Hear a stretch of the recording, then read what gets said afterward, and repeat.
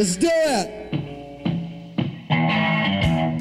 MainMan. MainMan. MainMan. MainMan. MainMan. I can tell you everything about MainMan. Why and what and how and whether it was exciting or not. Sometimes yes, sometimes no. A very long, wonderful adventure. Hello, welcome to episode 7 in our series that delves into the archives of MainMan, the company synonymous with the hedonistic excesses of the early 70s. And Angie just went and just started physically attacking the cops, pushing them out of the way so the kids could get down there for the finale of the show. It was all show business. She had to have those kids down there. That was part of the show. And so the cops just, next thing I knew, I was sitting in that seat. I was staying out of it. I was in like the 8th row, and I was sitting there, and I saw Angie's legs up in the air as she was being carried upside down by like these 6 uniformed cops. MainMan was a rights management organisation formed by entrepreneur and impresario Tony DeFries that helped to develop the careers of artists including David Bowie, Lou Reed, Mick Ronson, Mott the Hoople, John Mellencamp, and Iggy Pop. The biggest positive influence on us here were really the Mark Bolan records that were being made at the time. Those were fine records. And the first Led Zeppelin record with Communication Breakdown and a whole lot of love on it was around, and Exile on Main Street. Today, DeFries describes in detail the communications he had with various music business executives in 1970 in order to extricate David from his existing arrangements so he could negotiate better deals that would be more financially and artistically rewarding. Okay, 50 years ago, 1970, when I met David Robert Jones, David Bowie, still David, not yet Bowie. And let me skip now to May 71. I'm looking at a cable. Interestingly enough, it's sent via RCA in New York. It's addressed to me, the Warwick Hotel in New York, and it says, "Will give David Bowie complete release and return all mastered and related artwork to you and or Bowie for $18,000. Contact me at home over weekend, 1D2-8135, or by Monday at Chicago office. Erwin H. Steinberg, Mercury Records." And this says Mercury Records CGO. Erwin Steinberg was the founder, and at that point probably the majority shareholder of Mercury Records, and they had signed Bowie earlier, in 1968, I suspect. And we were at the end. This is the moment when I prized David loose from Mercury, and Bowie begins. And if we look back into these same chronologies, there's a year of correspondence, slightly less, up until this time, starting when I meet David early in 1970, and then beginning a dialogue with Mercury, with Steinberg, with other Mercury folk, and eventually ending up in a visit by Steinberg and Robin McBride, who is head of A&R, to London to meet with me. And at that meeting, we talked about ways in which they might release Bowie, although only a few months earlier they'd said they would never release him. But ultimately, in that conversation, Erwin made the suggestion that they'd spent so much money on David that they couldn't release him unless they were to recover. And I said, "Well, how much have you spent?" And he gave me a number.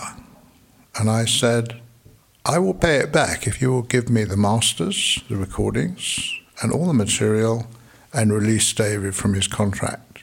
And because he'd actually identified the number and indicated that he would, Irwin's then faced with the problem of having to say yes, and he did say yes. Now, if we go to the beginning of this marvelous chain of correspondence and we look at how it began, we see that in June of 1970, there's a long, complicated mail. Remember, this is all, back then there were no emails, it was all letters. This is a letter from a London firm of solicitors. It's addressed to Steinberg himself, and it details very specifically how this law firm understand, having read the contract between Bowie and Mercury, that they are in breach, and that the breaches they've committed, which are detailed in this long mail, are such that the contract has been repudiated. And the position that Bowie is taking is that he has no obligations to Mercury, he's no longer under contract, he's free to sign elsewhere. The remarkable thing about this, the writer of this letter is me. And in June 1970, I'm only 26 years old. David's probably 23 or thereabouts. I've never qualified as a lawyer or any form of legal professional. Everything I've learned, and which is contained in this wonderful bit of letter writing, is based on experience. I've been working in law offices since I was 16. I left school when I was 15 to run my parents' business because they had failing health.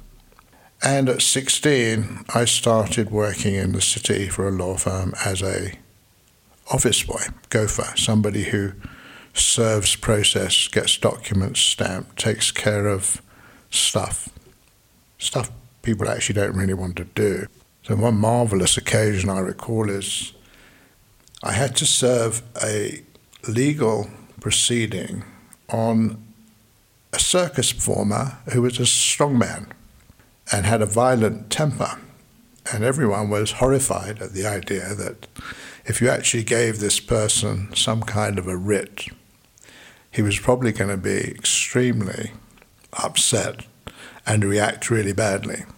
But he performed on stage in different theatres around the country as part of an act. And at the end of his act, he always took a bow and outstretched both arms. So I went to a few of these shows and managed to get myself backstage at one of them. And at the close of the show, as he stretched out his arms to the audience, I slipped the proceedings into his outstretched hand, said, "You have been served," and made a speedy exit. Anyway, that's the sort of thing that you have to do if you're in the business of serving people with proceedings. But I got more sophisticated, obviously, and by June 1970, I'd been at it for about 10 years. I was in a remarkable position, actually, because I was the only consulting, managing clerk, what we'd call a legal executive or a paralegal today, in England, who worked for various different law firms on a purely consulting basis to manage different types of litigation problems. And I'd already, before this June letter, had some considerable success in securing the release of songwriters from contracts that were unreasonable or unfair, in getting record producers out of the difficulties that they'd enmeshed themselves in when contracting for money to make records and agreeing to pay everybody 50%. Obviously, you can't pay more than one person 50% of your record income unless it's specific to a record, but nobody wrote that down at the time. and many of these contracts were considered unenforceable by me. And that, of course, was Mickey Most. Mickey Most was the subject of that lawsuit. And by the time I'd reached this moment with Mercury, I had a formidable reputation as somebody who could get contracts to go away, be reversed, be improved, and generally smooth out the difficulties that creative folk, not just record producers and songwriters, but also photographers and designers and illustrators, encountered in their creative endeavors. And that was how I began with David. So just to go back into this tale of trouble, how do we get past this first mail? We had an attorney in New York called Norman Kurtz, and he started writing letters to Mercury as well. And so in August of 1970, we get a letter from a law firm in Chicago. And this is Mr. Levin of Levin and Berger. He's the senior partner. And he's writing to Mr. Kurtz saying, the London firm of Godfrey Davis and Batt has been in communication with our client and with us.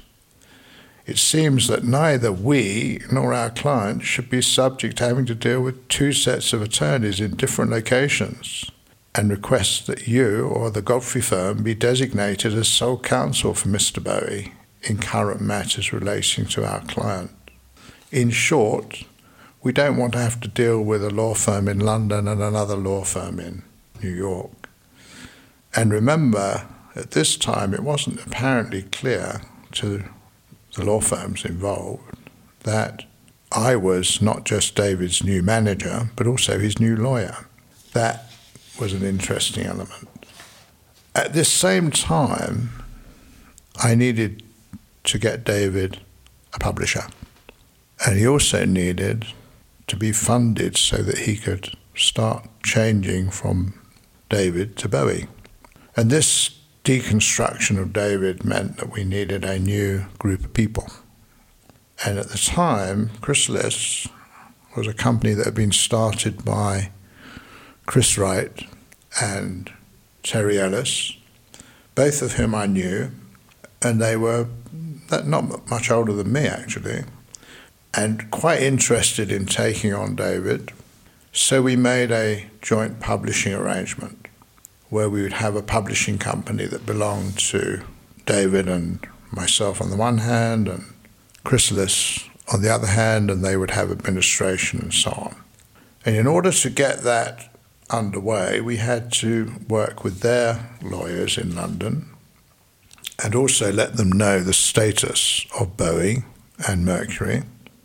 And so in August of 1970, we give their lawyers a complete rundown of what we've done with Mercury, and this is their response. Thank you for your letter with its enclosures. I must say on first reading it's a fairly hopeless situation, and the way out is the way you've already adopted, namely making such a nuisance of yourselves that they will be glad to see the back of you. So that was the opinion of a partner in a law firm working for Chrysalis at that point in time.